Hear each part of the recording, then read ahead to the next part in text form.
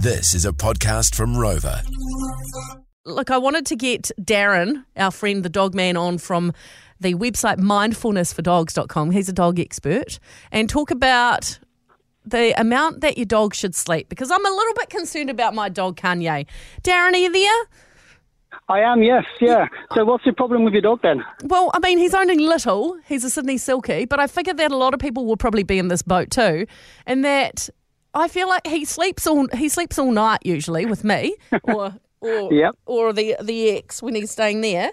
And then like through the day, he sort of, because I'm busy, doing some work, he's sitting down by my feet and he goes to sleep, and then, he goes back to the ex's house in the afternoon. He's probably doing the same there. Is he sleeping too much? Like, how much can a dog sleep? Well, it's funny. It's funny you ask that, because I've got about 7 dogs around me at the moment, and they're all pretty much asleep, most of them, right? Really? They'll bark in a minute. But yeah, pretty much. Now, dogs actually sleep for nearly 50% of their day. Wow. Right?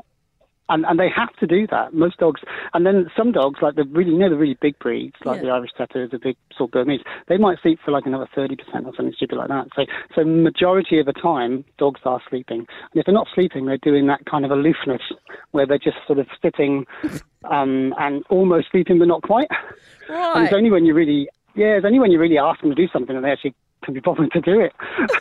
So yeah, it's a dog's life at the end of the day, isn't it? Yeah, but I wonder, are they bored? Because I feel bad. I'll play with the ball with the dog for a bit, take him for a walk and all that stuff. But then I think that was probably only really, let's say, about an hour today. So, are they bored that whole time? They're just lying there waiting for you to finish what you're doing? Well, a dog very quickly tells you when they're bored. They start destroying your house or digging your garden and stuff like that. So You can always tell when your dog's bored. But if your dog's pretty content about just being with you, happy to chill with you, then that's what we call a really well-behaved dog, isn't it? That's what I would say.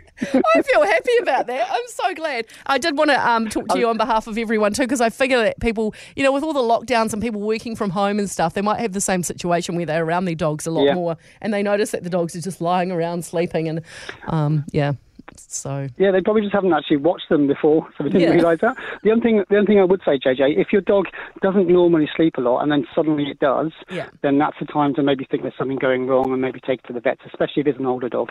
Yeah, okay, that's good just to know. To get things checked out, if that pattern changes. But yeah, pretty much 50-60% of their life they're sleeping. I want to be a dog, personally. Oh my God, same. Oh, there you go, there's a horse. Well, I can be sometimes. Depends what sort of mood I'm in. All right. Hey, Darren, the dog man, thank you so much again for your expertise. I love talking to you. Not a problem anytime, JJ. Yep. He's an expert. Check out his website, mindfulnessfordogs.com. JJ and Flinny.